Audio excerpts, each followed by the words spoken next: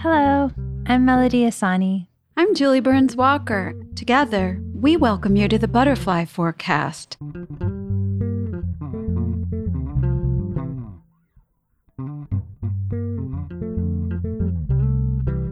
Well, Sushi, it's us again. It's us again! Sushi, what would you like to talk about today? Well, something that we've been talking a lot about is freedom. That's a good one, especially the aspects of personal freedom and collective freedom. Yeah. What's the difference?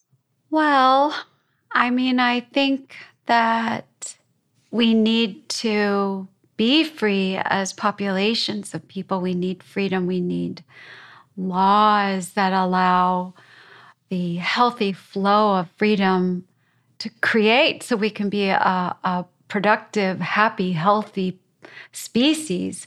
And I think we need personal freedom because none of us come from any balanced, healthy history. So we have a lot of work to do. We need personal freedom to do that work. I think right off the bat, it so makes me think of the difference between the word freedom and the word liberty. And they are two entirely different meanings. What are they? Well, liberty is the right to pursue whatever you want to, the right to do what you want to do. It has no thoughts of others or who it will impact. And freedom is the freedom to pursue life, health, purpose. Your every human right comes within the definition of freedom. In fact, freedom is the absence of subjection to sovereign domination or despotic government, the state of not being imprisoned or enslaved, the state of being physically unrestricted and able to move easily, the state of not being subject to or affected by a particular undesirable thing. And one of the last definitions is the power of self-determination attributed to the will, the quality of being independent of fate or necessity. I love that. It's so beautiful. In a little collection called Paris Talks, where the talks of Abdu'l-Baha, I believe it was in the year, I could be mistaken, but I think it was 1912 when he was in Paris. He spoke in many areas in Paris. And in one of those collections, again, I hope I'm not mistaken of misidentifying where it took place, but he gave a talk about freedom and liberty. And he warned us about us being humanity, about liberty. And I think it was a time of a lot of libertarians.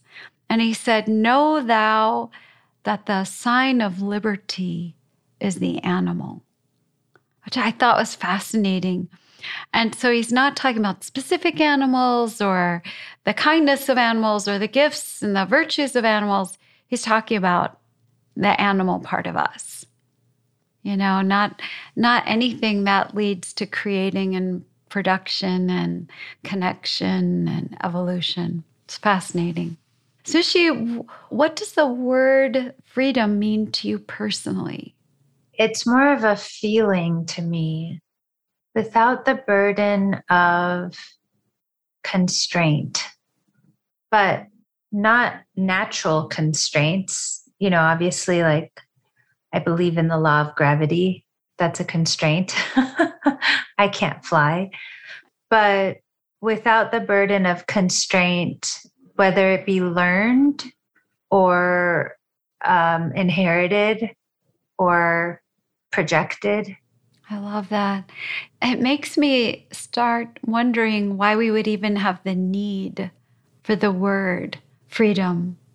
We are born with 100% dependency on our mother. Isn't that crazy?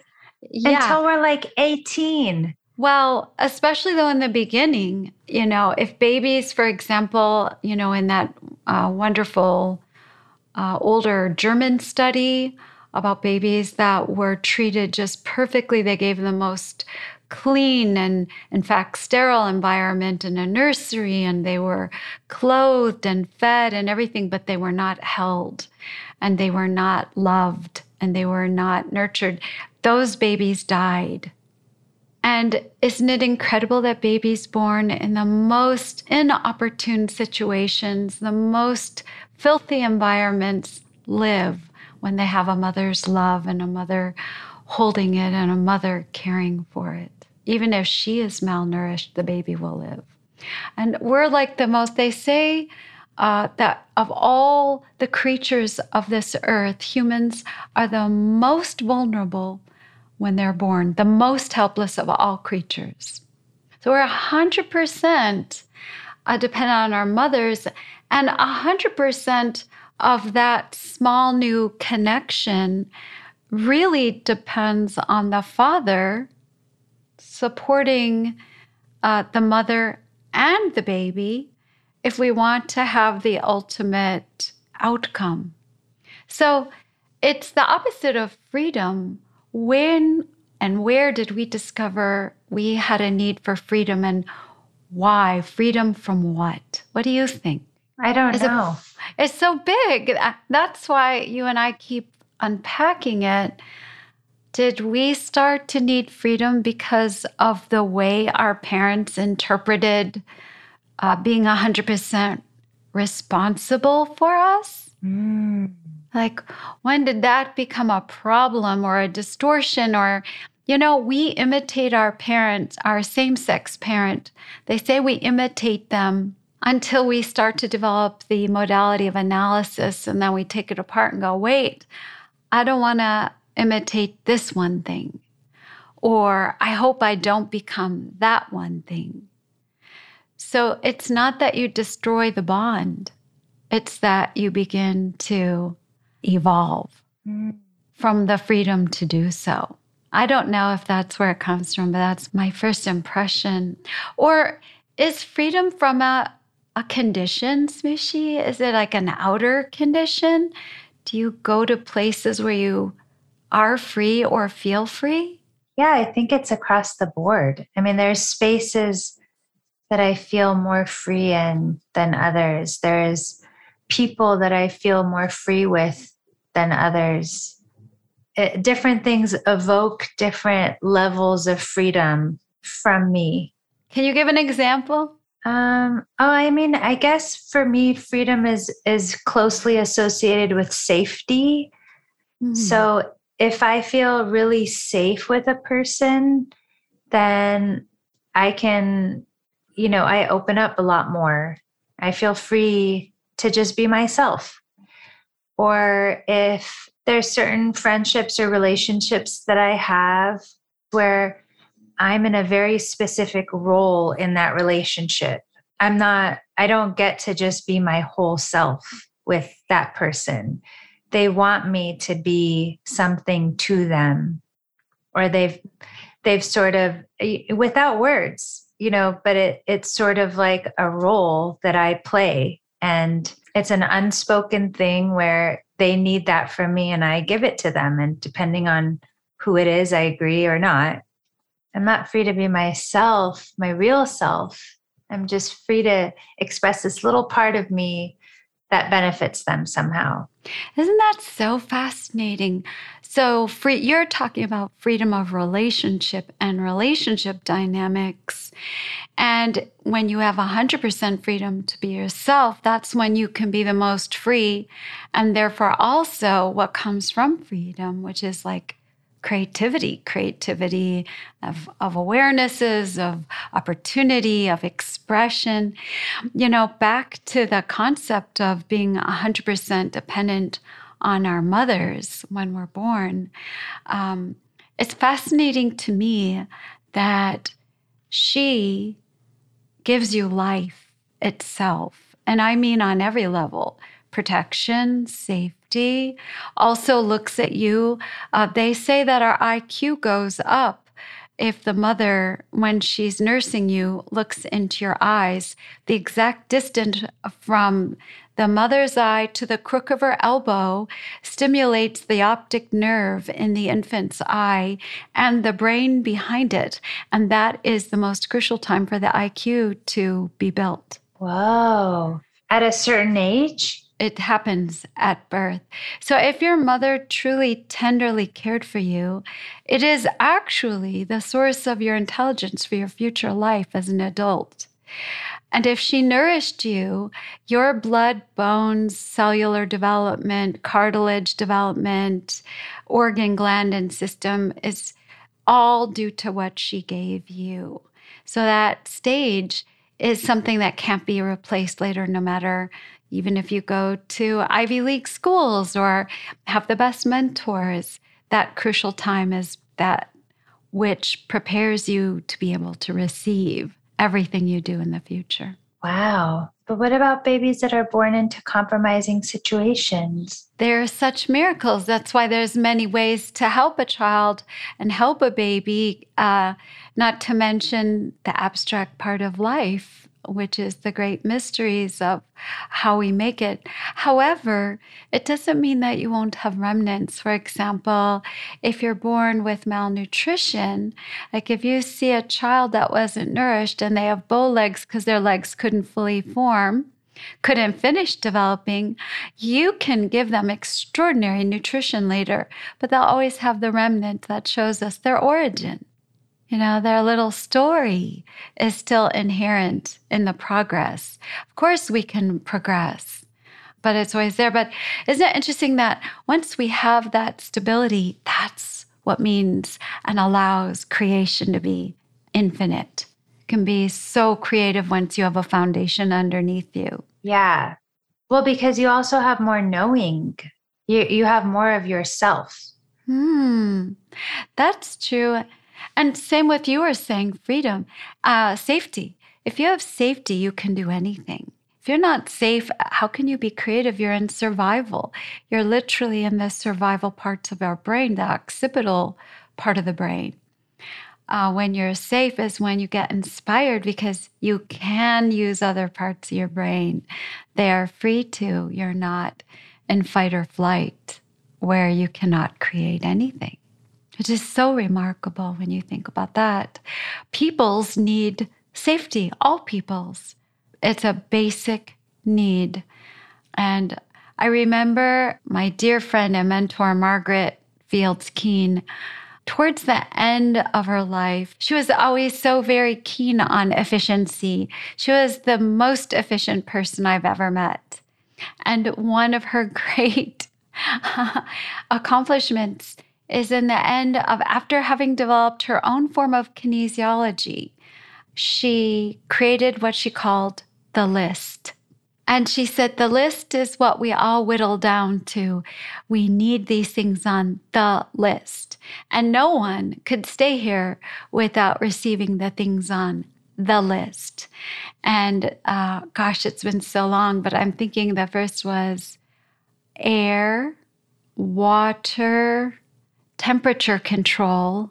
Privacy is on the list because she said without privacy, we don't have safety and we can't unfold. It's fascinating. And at the end of her list, not the beginning, the end is community. Wow. What does that evoke? Ooh, I love the one about privacy.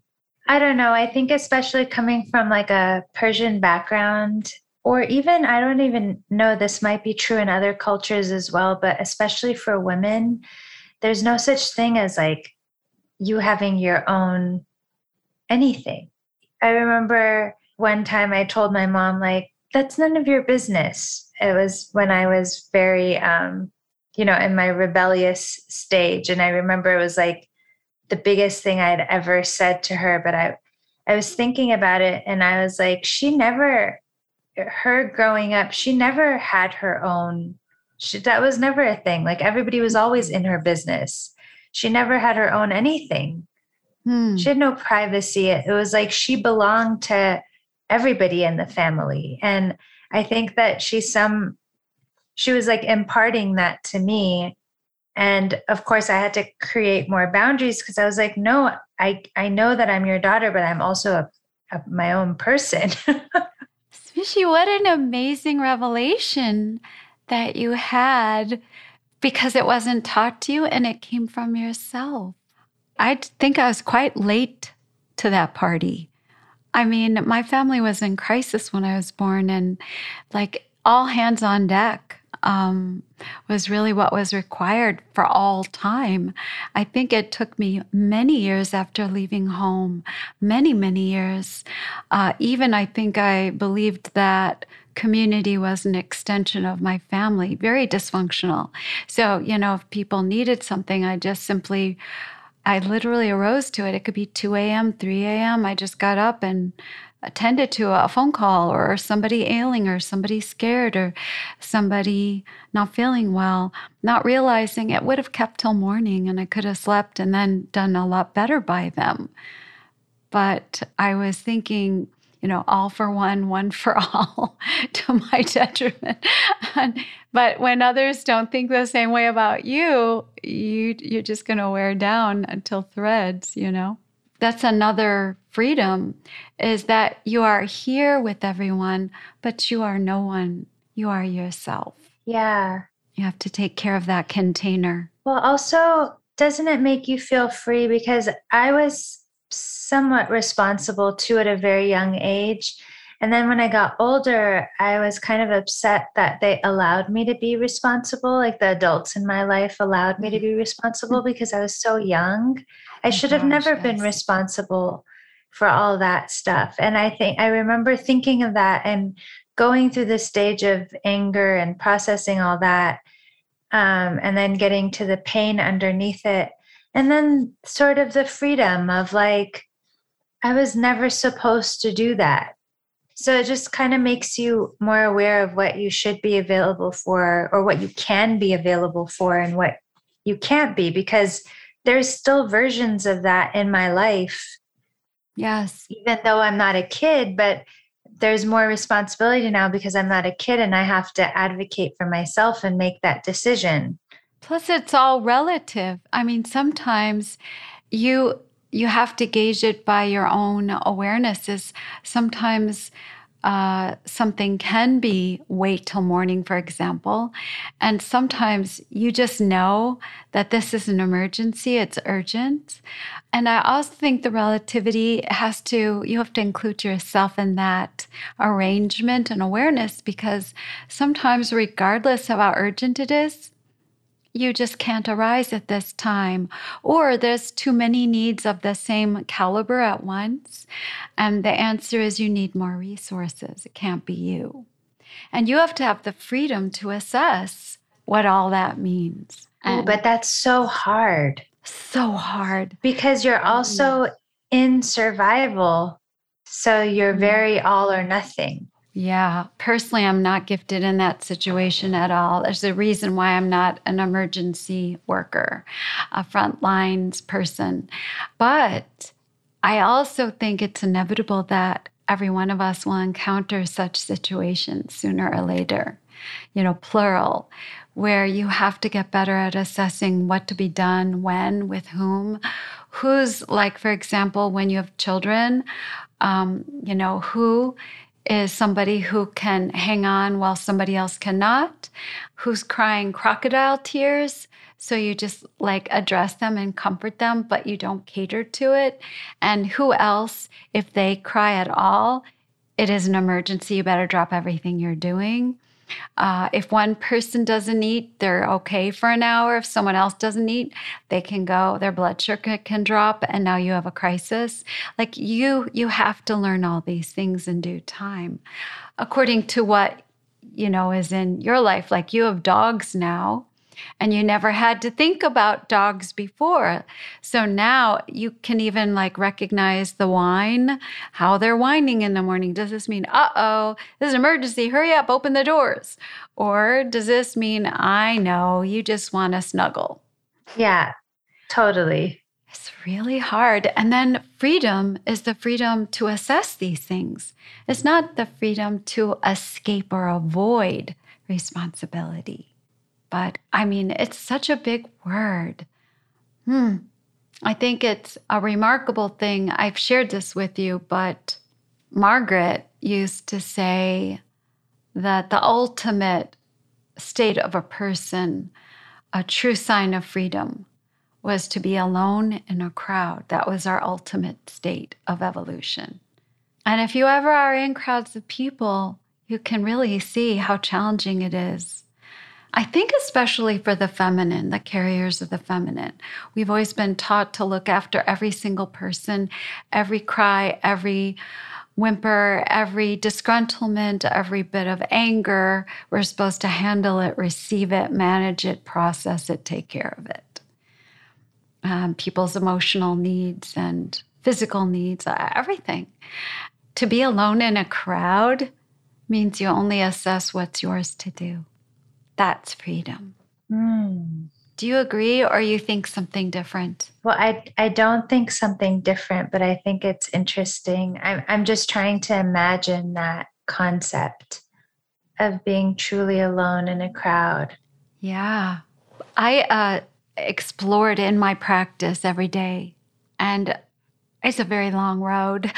It's a very ever-changing practice. It's not like something you can get your certification in, because no sooner have you achieved it in one situation with one crowd than the dynamics change and you're in another crowd. Like, what if it's a group of friends?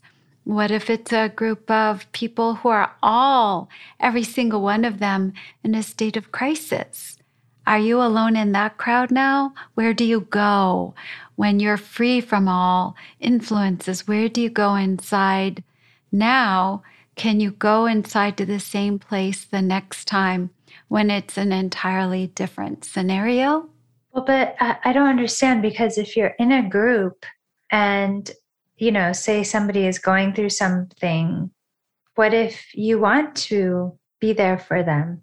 Then you interact from that place, but not from a place of feeling compelled to or reacting, but a place of freedom. Right. Ooh, give me some more examples of that. That's good. Well, for example, my dad, who we lovingly call the Zen master, he's done transcendental meditation since I was 11. So really decades and decades and decades. And I remember he was so good at it right away. And he meditates twice a day. And as kids, we could come in there and make a bunch of noise, even crawl over him. And he didn't get disturbed. But later he said he could hear us. It's just that he didn't feel a need to respond to us. So that's an example to me of being inside and alone, but amongst others. Whereas if there had been an emergency, he would have come out of his state of meditation and responded. Yeah. Okay. God, I love that. That's like one of those things to me it's such a subtle thing, but it's such a huge thing. Yes, it's so huge. But I also, with compassion, understand why the masculine doesn't respond to others at all. Really, it's so much more. And I'm not saying this is true of all. I think males have literally been programmed for very specific responses in specific situations, just like the feminine is responsible for people's needs. I think the masculine has its own set of pre-prescribed rules and dogmas it's been following automatically. Without the same freedom to go inside and be alone in your freedom and be alone with yourself. But that means being at peace with yourself. Like, for example, today we have, I think, at an all-time, really numerically speaking, we probably in our civilization have the most distractions now as we've ever had, ever. Because, of our technologies, we've got distractions 24/7 at our fingertips. We also have access to other distractions like substances to alter our feelings and our moods and our experience. So we don't have to be ourselves alone and free to be that.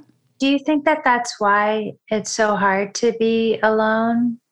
Because we're not free, or we haven't figured out we can be free? Well, I think we don't know we must be free, and that being alone is how you come here and how you leave here and everything in between here. You can experiment with things, but an experiment should not come at the cost of losing what you are. Because if you lose what you are, now no distraction will ever help. You'll never escape, because you're always going to encounter the very thing you're trying to escape. The more you avoid it, the more it will find you. So we have to be completely free to be ourselves at all times. That's a square A, human 101. We have to start there. But I do think so much is about the pressure to pursue being free to be all that we can be. And when you've been made to feel possibly that you cannot be, you're not valued, I think that's why some people pursue liberty, And nobody wants to be something false. Nobody wants to be beholden to someone else's idea of what they are. Unless you're the very few that is so distant from their true self that you enjoy being able to play the game of fitting the approval of the powers that be, fitting into that dogma, becomes a game and a distraction of its own. Whoa. Yeah, it's amazing. I remember when I went to school, like elementary school, junior high, there obviously, like all of us, there were some things that came quite naturally and some things that were like blood, sweat, and tears, And I could have done, and I did arrange to do art and music and writing and literature all day, every day, as long as I possibly could extend it. And I loved mathematics like a language of poetry. But when mathematics became something else, it got so laborious. I was like, wait, I thought this was supposed to be freedom to uncover everything, not if you don't do it this way, you don't get to access all that really exciting discovery. And I remember thinking that, and I was talking to this teacher about it, and he said to me, Julie, don't confuse the love of learning which you have with people who just know how to give teachers what they want. That's a different skill set. There are some who just simply are very good at learning whatever dogma you give them. That's why they're getting A's, Yeah, because you actually have a love for learning. And he's like, I bet if I asked any of the students about previous tests, they wouldn't know the answers at all. If I asked them about previous chapters, if I asked them about previous concepts, they wouldn't know anything at all. And in the meantime, you've actually read like 5 other books about the subject, and you would love to talk about it. Smishy, that's so true. That's like me. I don't remember anything. I just did what I had to do. Well, there was a lot of things that I really wasn't interested in learning about, like math. But what were you interested in? Well, the things that I was interested in, I did learn. Yes. I did learn about, for sure.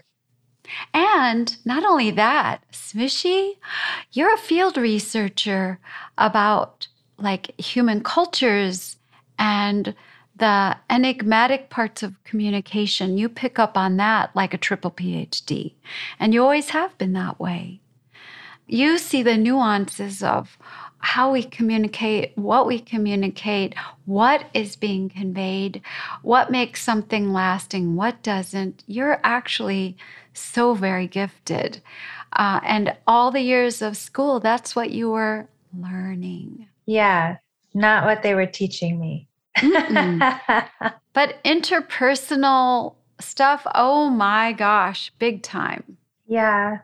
In some way, our entire quest for everybody is to figure out how to be free, how to not allow financial situations to keep you back, or how to allow, even being a parent, or, your responsibilities in that way, or, for me, it's owning a business, or, there's all these things that we're beholden to, or even our families, family responsibilities. And how they change and evolve if they're healthy, and how some of them don't if they're not healthy. And then you have to re-examine your freedom. Yeah. And especially the concept of mutuality, of purpose and reciprocity. Not like I scratched your back, you scratch mine, but I mean, what does the highest form of mutuality in any given family look like? What are your roles? If you're always the one doing certain works, then that's going to be showing you where you're not free to be functional. It's too dysfunctional. Totally. And I just think it's such an enormous thing to explore, kind of like exploring truth. It's enormous, and it's going to be something we do for the rest of our lives. Yeah, that's so interesting. Smishee, thank you for the freedom to explore freedom. Yeah. I can't wait for our next installment. Yeah. Smishee. Love you, Smishee. Bye.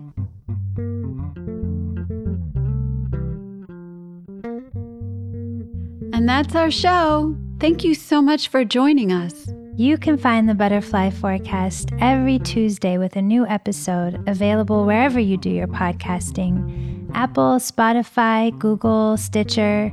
Hope to see you then. We'll see you next time.